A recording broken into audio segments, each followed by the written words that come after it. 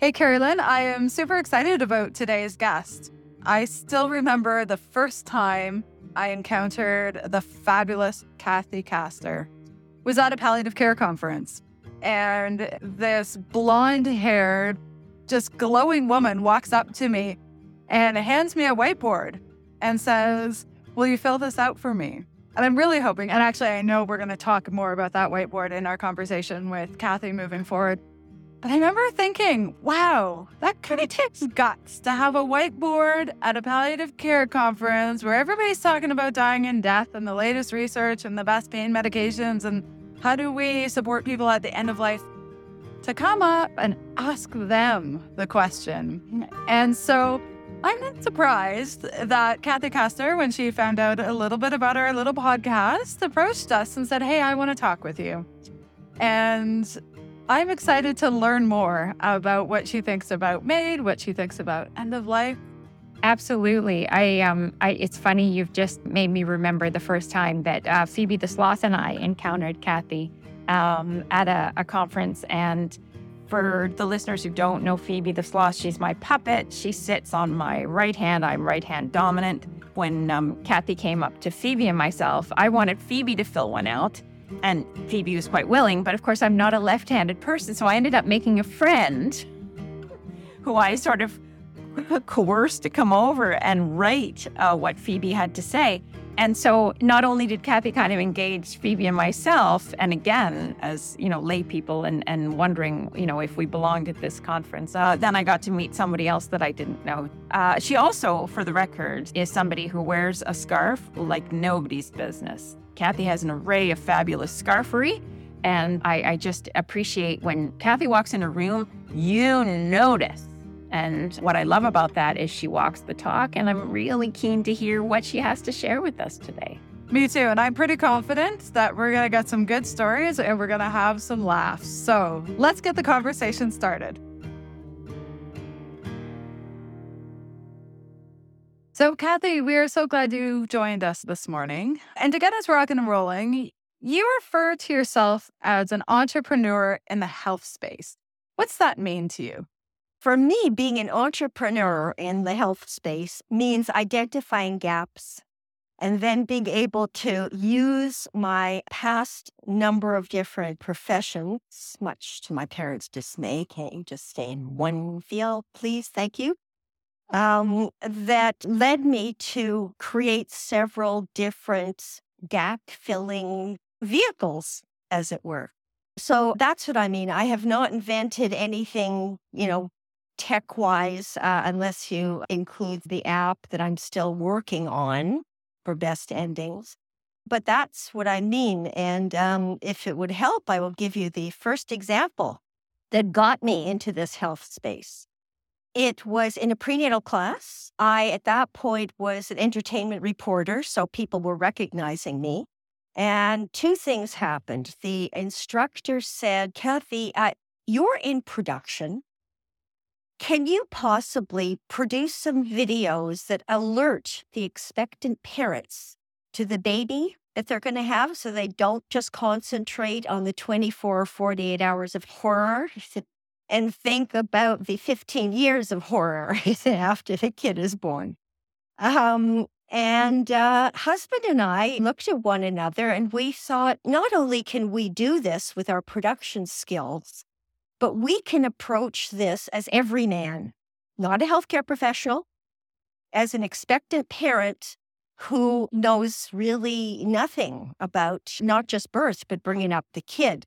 I was particularly motivated to do this because there were so many words in that prenatal class that I didn't understand. And, here I am, educated, got my career in hand, white privilege central.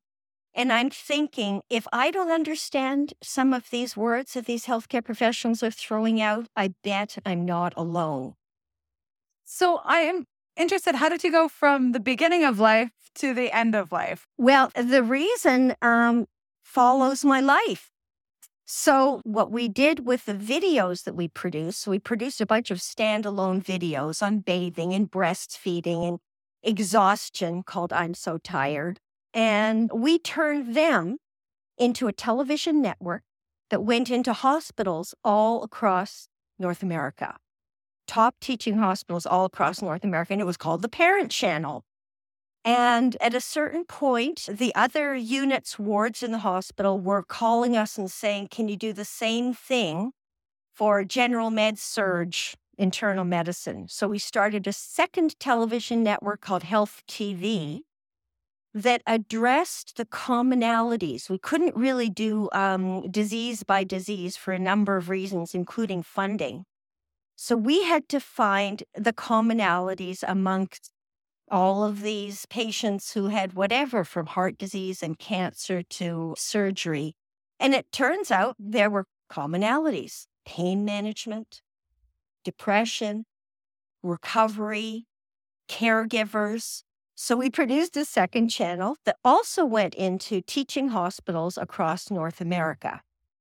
And anyhow, by that time, my kids were teenagers. I did not want to do anything with teenagers. So I'd gone from early life, skipped the teenage part altogether, and headed into the middle-age diseases. And at that point in time, Twitter started. And at the same time as sort of Twitter entered the scene, our business model for the hospital-based television networks was going up in smoke. The internet was there, and televisions in the hospitals were breaking down. So I migrated our video content to the internet and started a website called Ability for Life, which was for adult children caring for aging parents. Well, then everyone leapt on that bandwagon, as well they should have. And the next niche that opened was dying in death. So there was Twitter. I stumbled onto a group of hospice and palliative healthcare professionals who had a weekly chat called Hospice and Palliative Medicine, HPM. And there I found a spectrum of healthcare professionals, from doctors, nurses, ethicists, chaplains, PTs, OTs, anyone who dealt with us at the end of life or in that journey. So I'm on this HPM chat. They're all saying, oh, if people only talked about dying and death more, there'd be so much grief that could be avoided. And I chime in, disrupting the tweet chat, saying, I'm a regular person. I'm not a healthcare professional. I'd love to talk more about this. I don't know where to start. And in fact, the only real things I know about dying and death are CPR, which I've only seen on TV. And I worked in TV, so I knew that couldn't actually reflect reality. And DNR, which I was interpreting as do not treat, as many people do. Well, these amazing folks handed me curated research, great literature, podcasts, forums, and I slowly began to develop my questions around things that really puzzled me. So, palliative care at that point was still interpreted as nothing more that can be done. You're just going to be dying. I want to say a couple of things because I have a gazillion things I want to touch on. But what I loved in particular about what you just shared, Kathy, was that we've been taught that hospice is not a place, it's an approach. And so the way you describe moving into these cyberspaces and sharing those spaces with healthcare professionals and so forth, it really speaks to that idea that it takes an interdisciplinary or a multidisciplinary approach to the way we deliver hospice care and palliative care. I want to go back to that term you used, the everyman term, and I would also add the every sloth, because Phoebe the sloth and I, of course, have encountered you at conferences and been very, very pleased to share your signature statement that you ask people to consider when we meet at conferences. I want to fill in the blank until I die. And of course, I'm going to speak for Phoebe because she's not up yet. It's still quite early. She wants to eat mango until she dies and meet all the children that she can. Those are her two goals. And of course, mine, I was very concerned at one point about my chin hairs. So I shared that with you that, I want somebody to be there to pluck those very thick hairs until I die. What prompted you to ask that question of yourself? And then also of the other every people, or as Kathy and I like to call the other squishy humans that you come into contact with. What prompted you to reach out and say, I want you to think about this? As I was turning my Twitter-based knowledge into blogs on bestendings.com, I felt there was some approach that I was missing. So there I was tackling topics like feeding tubes. And I did a TED talk and included my then thought about feeding tubes, which was really, for me anyhow, evaluating how much I liked eating. I mean, not just eating, the food is great, but the stuff that goes with eating, the crunching and the cleaning out of the teeth and the going down of the throat and the tongue and, all the stuff that goes with eating, which I love. I love every single bits of food on my face part of eating. And I thought, that's what I would miss. These are the kinds of quality of life, nurturing, comfort thing that should be considered, could be considered, ought to be considered with, in my opinion, any medical procedure decision. Do not just talk about the intervention, the procedure. Encourage you to think about how that is going to affect your life after that. So the healthcare professionals can all talk about non-invasive and minor and day surgery. But as someone said, the definition of minor surgery is something that happens to someone else. Because there is no minor surgery. So it may be that a feeding tube is a nice fix, an essential fix in some cases, but take into account, really, in my opinion, one of the palliative care approaches. Take a look at all of us and see what our social and spiritual and existential needs. So as I'm going through these questions, which also include breathing machine, like the heroic measure stuff, then began to get case studies of other decisions. Repeated urinary tract infection, repeated chest infections, going to the hospital and having to recover from being in the hospital. These are things but that we don't necessarily know. Maybe some of us don't want to know, but then you're faced with as one doctor said, a word that I thought, I'm never going to use that, but I'm going to use it here, sequelae. That's a terrible word. I'm never going to use it again. So, Kathy, you've done a lot of thinking and sharing space with many people at the end of life. In true transparency, we've crossed paths at numerous palliative care conferences and working with people who want more than anything to help others and support others in their best endings. And so I'm interested from your vantage point, from the Twitter sphere, from your participation within healthcare. How do you see medical assistance in dying having changed the landscape of care at the end of life for Canadians?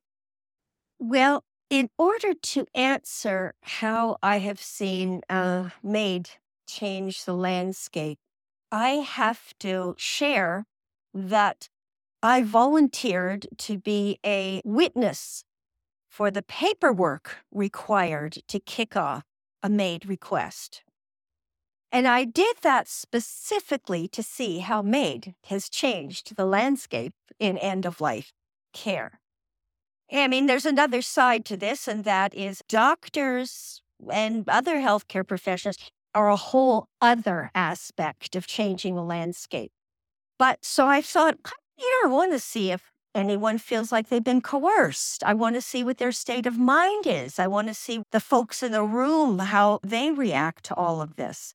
And it has been a positive, revelationary experience in that I go into these rooms, whether they're hospital, home, nursing home, a bit differently than the other witnesses that I've gone with. I go in beaming. Hi, I feel privileged to be here. I'm so happy to meet you at this point in time. I'm so happy I can help with anything I can do.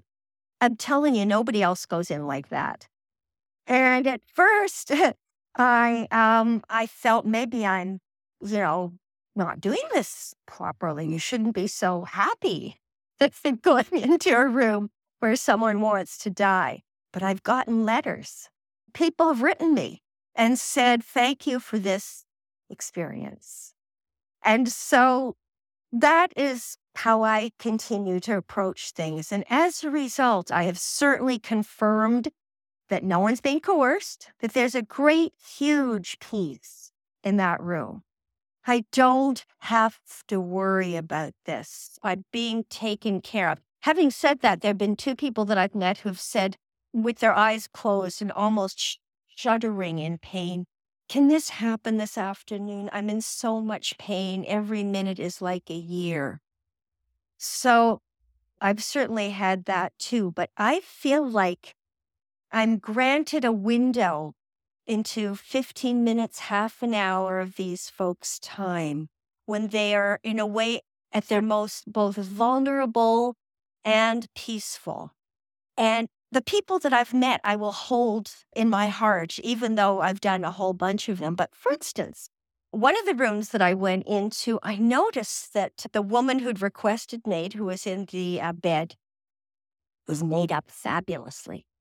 With the boards that I do, I want to blank until I die. There are many women who have said, I want to be fully made up. Your chin hairs thing was not unusual, except it was unusual, right? But I want to be fully made up. I want to have my best clothes on, etc. In another house, I took a notice of a repeated architectural design and asked the guy about it. He said, I've got this design all throughout my house. Do you want to see? So we went up the stairs. He had a circling staircase. We went all the way up to the top floor and took a look at every place that he had incorporated this design, got downstairs, and his wife said to me, thank you.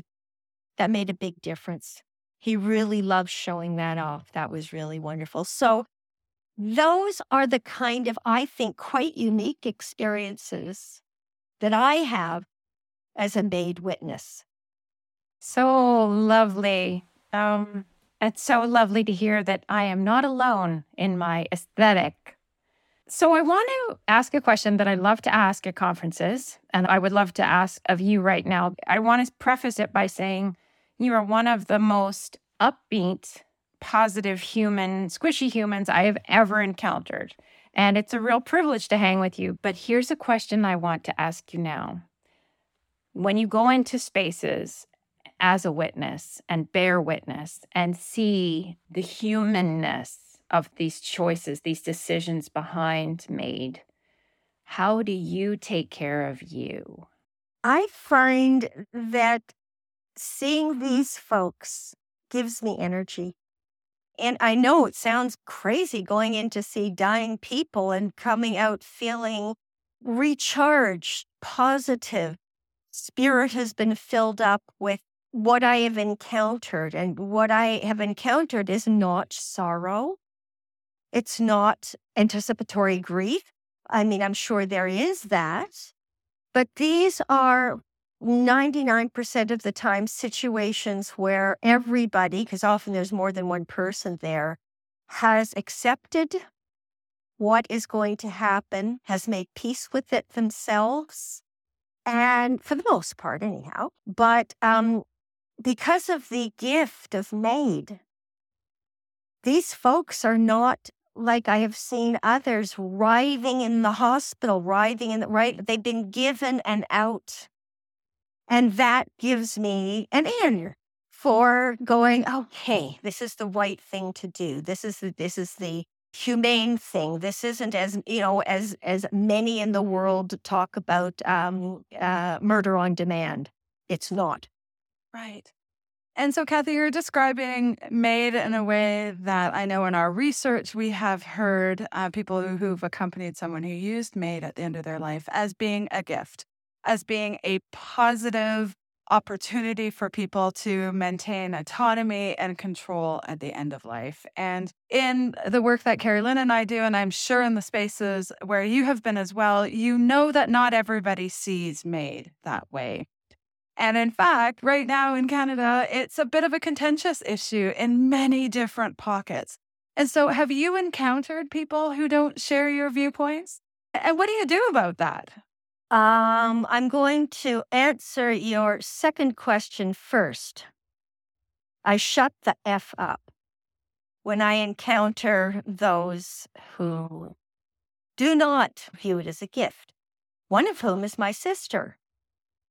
My sister, who is smart and funny and is a writer and has written books and does all kinds of stuff. She has ALS, which immediately meets the criteria. I said to her once, if I were in your position, I'd be putting in the request right now. I would not want to be facing the future of ALS. And she went, nope, not talking about any of that. A couple of times it has come up, and her perception of it is so, in my opinion, skewed that I really have to shut up. She said, I don't want to make a spectacle of my death. That's the last word I would think of using. I think of a celebration, a comfort, a coming together, an opportunity to see people, etc. And then she said, maybe I would like to do this on my own. I don't want to involve my children. If I were going to do this, and she doesn't say that anymore, I don't want my children. She has an adult son with some grandchildren. And again, I had to keep my mouth shut, thinking maybe they would like to be around. Maybe we should talk to them about this and not make decisions on their behalf. But she is my older sister, and the patterns are such that if I were to say anything like that, even with her limited abilities, she would shoot me totally, utterly down. So I've taken to going, okay. Like I have a whole range of sounds to answer people when I can't figure out what to say. I've added another one. Sure. Yeah, okay, sure. In the counseling world, we call those minimal encouragers. Those little filler moments. And one of the things that I think is really important that you've highlighted here is that we don't all have to agree about medical assistance in dying to provide opportunity for people to have the kind of death that they would want. And I also hear that it sounds like your sister's viewpoints around MAID, like many people, or around end of life, have changed potentially as her disease changes, as her ALS progresses, as she gets older, whatever the case might be. And for me, one of the things that I appreciate about MAID in Canada is the opportunity for people to say, press pause on it, or to be asked at that moment, is this what you want? Do you want to die today, here, now, as you've probably given witness to numerous times as having been a witness for MAID? And so I see that as being an opportunity for people to really give deep consideration for it.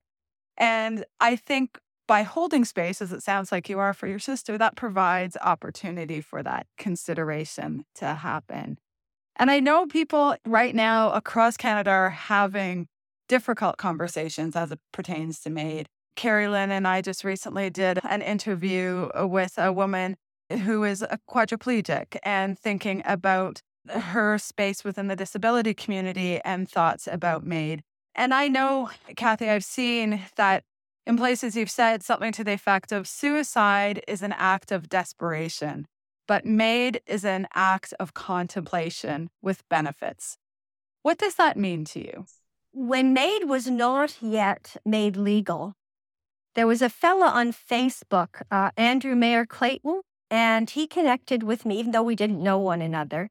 And so I followed, as did whomever else was on Facebook with him, his journey to suicide because MAID wasn't available. And hearing him, my heart broke because I thought you could have had love at the end. You could have been surrounded by the people who on the Facebook page were saying, I wish we could be with you. I wish we could help you. If MAID had been legal then, you would have had the very comforts and pleasures that I ask people about in this board. And I'm going to answer the first part of your question in a moment, but I realized I hadn't fully answered Carrie Lynn's question about how I came to this question about what do you want in your life. So as I'm going through what not to do, what to consider, the sequelae, the this and the that, I'm thinking, these are unknowns. Who knows? It may be that I actually say, forget about the gym alcohol and fudge and the nuts and the chewing. Give me a feeding tube because I need to XXX. True. Why are we being asked about these decisions about what not to do when we do not even have a full understanding of what that means, and we likely won't until it's right in front of us? So I decided to flip the switch. Turn it on its head and say, well, what about things you do know? What about things you found in your life that bring you comfort?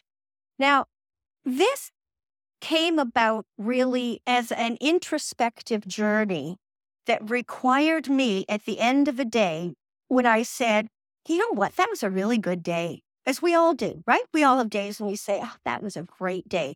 To go back and pay attention to what factors made up that good day and see if I can't include as many factors as possible in each of my days, which really leads to quite a positive, upbeat attitude that encourages laughter and encourages finding the funny, the silly, the whatever. So that is when I thought, I'm just going to try this. I'm going to bring this. And the first conference that I brought it to, I was sitting beside the late and wonderful Josh Shad.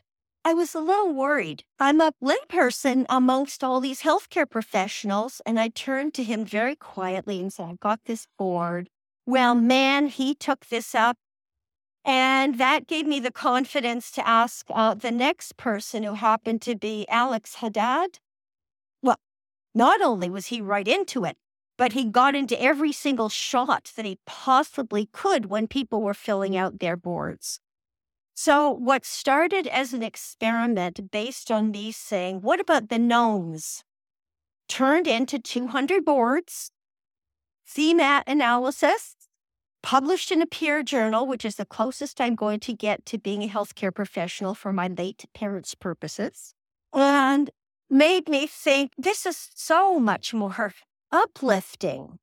Even though I'm still extremely curious, always am, about the tool that's out there now that you may know about called best case, worst case tool, right?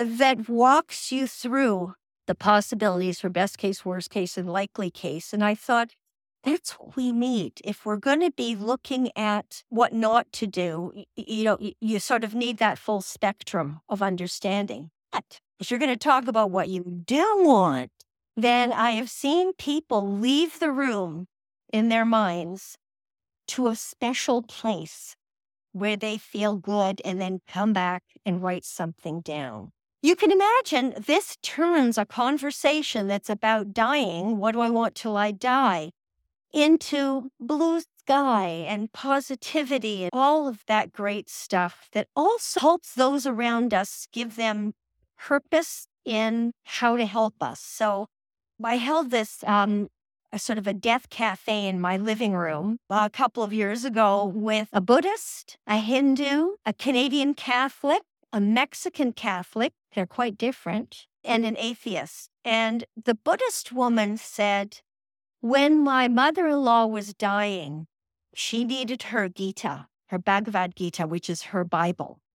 Once she had that on her chest, she calmed right down. And someone else said, my mom has restless legs. She has asked me to make sure I massage her legs. So I've got something to do. I can be helpful. I can be purposeful. At a time when there's so little that we people around our loved one, we often don't know what to do. So that tell them that I want dogs in my life right up until the end. I love it. I love all of it. And I love getting to remember Josh in the memory that you've just shared as well. Thank you. I think what I'd like to ask you now, because I get a real sense, and I too am a non-healthcare professional who inhabits these spaces of healthcare professionals. And when I first arrived, I can remember being at a conference years ago and apologizing for my presence in these spaces and saying, I know I'm not supposed to be here. And I remember somebody very emphatically saying, we're all supposed to be here. So as you quite rightly said, sit the hell down and shut the F up and let's get on with this. But here's a question that I'm really curious about you, and I think about me. What are you able to ascertain as a layperson squishy human, as am I, in these spaces? I get the sense that you and your fabulous jacket and your fabulous persona, that you can infiltrate these spaces in a way that healthcare professionals aren't necessarily able. Do you have any reflections on that?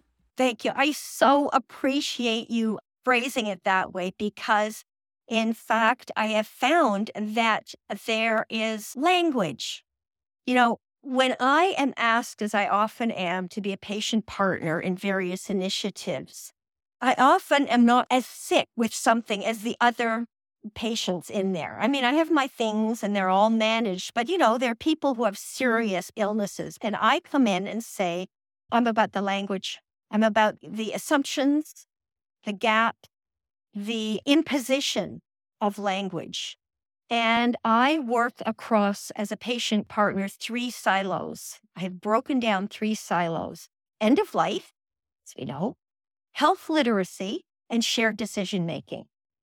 And I think those 3 things come together particularly in the end of life journey. Shared decision making, in my opinion, should be not discounted when you have people around you saying, do, don't, please do, whatever it happens to be. So shared decision-making is not just doctor-patient, it is patient-community healthcare professionals. So the words that I drill down on are simple words that meet health literacy requirements.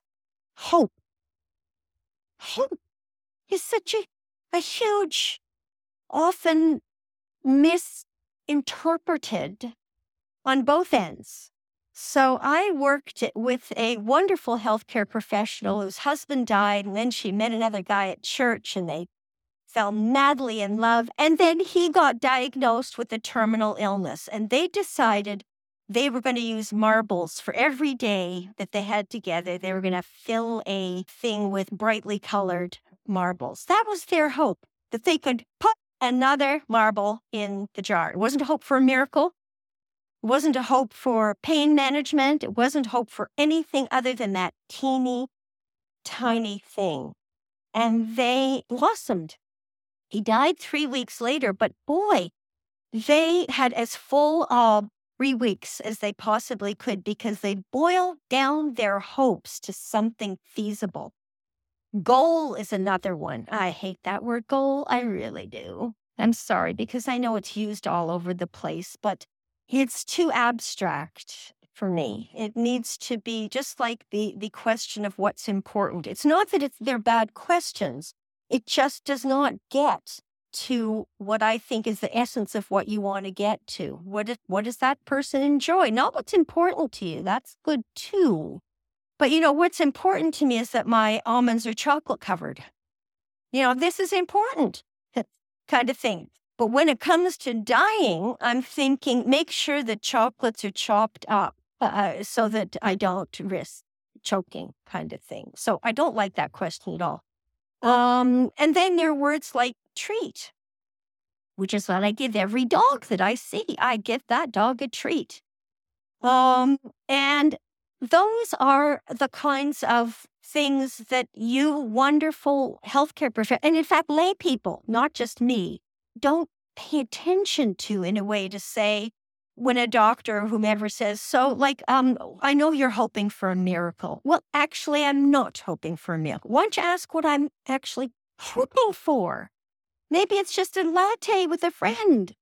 I love those language pieces, and I think that is so important. And as you were speaking and talking about the importance of language, and I know I've asked as a social worker, working clinically to people at the end of life, what's important to you or something like that. So that would be really hopeful and helpful moving forward. And when I think about some of the challenges that Canadians are facing at the end of life, and as a can I say embedded layperson into healthcare?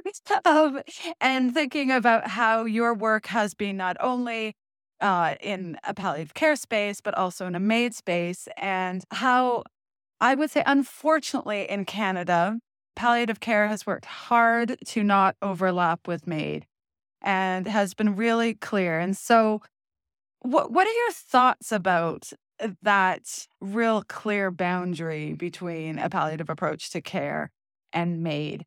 And do you think that that serves Canadians well? No. I despair that the wonderful, well-meaning, person-centered palliative care folks do not see this as another option to help with suffering. It's just a big, fat mystery to me. And because I value the palliative care approach so much, and in fact, really think it should be the standard of care. So this blinkered approach, in my opinion, that some palliative care physicians have, I'm hoping evolves. And I think in this time when we're talking about MAID requests that allegedly come from a place of poverty, for example, which in my opinion is a completely different issue that MAID should not be saddled with solving. This is a societal issue. I find it extremely uncomfortable when I'm with anyone in the palliative team who kind of, does body language. No, I'm not going to murder people. And it's another case where I have to shut up. There's no question about it because I'm not going to convince anyone, right? I mean, I'll just answer my own questions here. I'm not going to convince anyone of things as serious as that. But it saddens me and angers me that that has to be a component along with all the other things that people make up about access to MAID. So we've been able to hear about some incredible things that you have done to date. I'm excited to know what's next for Kathy Kastner. Can you share a little bit about where you are in this present moment and where you might go in the near future? My next project, having written 2 books already, one called Death Kills, and the other one does not have to do with a personal death, but we did hire a murderer at one point in our business, and I wrote about that. But the next book is going to be based on the evidence behind the theme analysis of the whiteboards. So it's going to be called The Whiteboard Experiment. And every single, not just the themes, but the specifics, like learning. In fact, the theme that came out the top of these 200 or so whiteboards, I would have thought it would be having family around, having a good death, just all kinds of things that I imagine. Well, no, it turns out feeling purposeful / productive is what people want right until the end. It comes out in different forms. It's like painting, writing, exploring, learning, all of those kind of things. And this makes sense to me. And I don't doubt to the two of you too, because you are both purposeful people. I have researched each one of these themes and more. So that will be the next book that I will do likely next year. And the other thing is I have put all these whiteboards up on an Instagram along with good death stories. These are stories of what people felt were a good death. Because I think often, what does that mean? What does that mean? presumably the things that come top of mind are certainly no suffering. But suffering isn't, as you know, just physical. It can be existential. It can be loneliness. It can be a whole bunch of different things. So I intend to put those stories together too. And I can't wait to see that collection. And because you talked about sunshine and earlier you talked about hope, what do you hope for, or what would be the sunshine moving forward with Made in Canada? Certainly mental health. Certainly mental health. I think if you haven't been there, you cannot, in my opinion, judge or make decisions, because as those who've experienced depression, and I'm one of them, you just cannot imagine.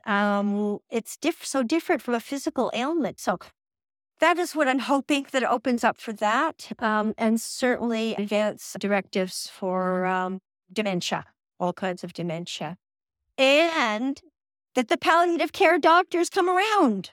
Those are sort of my three hopes for the future. And those are big ones, but I think we are seeing ripples of all of that happening. And Carrie Lynn and I talk a lot about Canadians want true choice at the end of life. They want to be able to have the best endings that they can. They also want to have some say. And I really appreciated your strongest theme coming out from the whiteboard experiment: purpose and meaning. And I think regardless if a death that somebody has uses MAID or accesses a palliative approach to care, ideally it can have both. We know this, but that's what people want in terms of being able to live well until they die. And so thank you so very much, Kathy, for all the work that you do. I like this idea of an embedded layperson.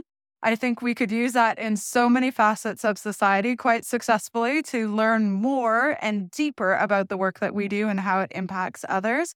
But thank you for all the work that you have done within the end of life space and that you continue to do. And thanks for reaching out and asking to be part of our podcast. I am totally tickled. I've always appreciated that the two of you have appreciated my zany approach to this. You know who doesn't like me talking about this? My children. I mean, I quote your book.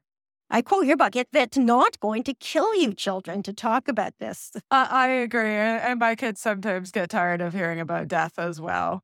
I get it. But, I think it helps us to live well, too, when we pay attention to the important part at the end. So just remember, if you are with me at the end of life, tequila. Tequila? Absolutely. And some chocolate almonds. And I will be sure to enter the room beaming. In a fabulous jacket. I can't wait to read about what people have shared and where they come from. And I think this kind of qualitative lens that you look through is so vital. As Kathy says, we all contribute something. And so I thank you for that. I thank you for your contribution today. And I really look forward to watching what Kathy does next. Thank you. And likewise. Well, thank you. Thanks. Okay. Bye. Bye.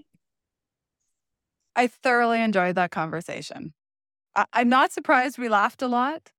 This idea of the embedded layperson, like you would think that would be a natural fit in healthcare. But I think Kathy Kastner and the work that she does really offers a different way of seeing things in a way that we don't necessarily capture enough of. Yeah, I think that's so true. And I think, as I shared, what I really appreciated was that the trepidation that I too felt moving into spaces where I thought there were sentinels, and sentinels clearly that I was putting into place myself, but also the understanding that I felt in the world of ticking boxes, who do you represent at this conference? And I remember thinking, I don't know where I fit in this kind of tick one box if this is you. So I really appreciate that Kathy kind of, I would argue, and language matters, as she shared with us. I'll use the term, she really pioneered that kind of, I'm here, I have stuff to contribute, I have stuff to learn, so let's make space for everybody. I think the second thing I really loved about our conversation was again, to go back, how much I love language, and using the term hope in the way that she did, and talking about how the imposition of language when it isn't construed in the same way by 2 people, by 5 people, by 100 people. And it really reminded me of Atul Gawande's quote about hope not being a plan, but hope being something that is coincidental with what's happening to us. So that lovely little anecdote of putting the marbles in a jar, asking people to define what they mean by the term hope. And then we understand really where people are. I agree. And I would also say that I'm pretty aligned with the hopes that she has around medical assistance in dying and what happens next. And so it was great to hear that from her perspective and knowing that she is out there going into different spaces, may it be beaming into the room with somebody who is facing the end of their life and working to make sure that all of us live well until we die. So I look forward to our next conversation. Thanks to people for listening. And just in case you didn't hear it, Kathy Kastner reached out to us and said, hey, I want to speak with you. So if you know somebody who you think we should be speaking with, or maybe you're that person yourself, please drop us a line at disruptingdeath.ca, and we would love to connect with you. So leave us any sort of feedback, be it a rating on wherever you're getting your podcasts, or on our Facebook or Instagram pages. We'd love to hear from you. Until then, let's keep those conversations going, and thanks so very much for listening. When did we get here, and how? Your stories mean everything now.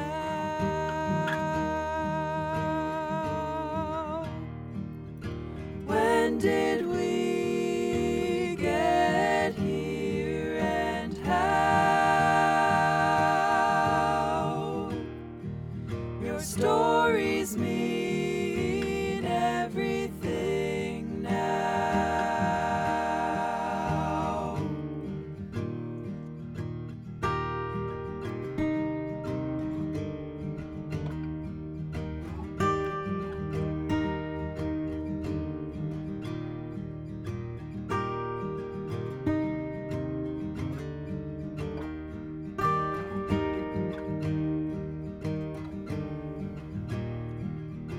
When did we get here, and how?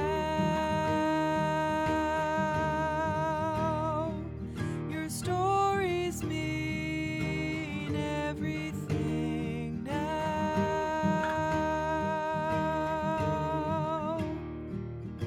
When did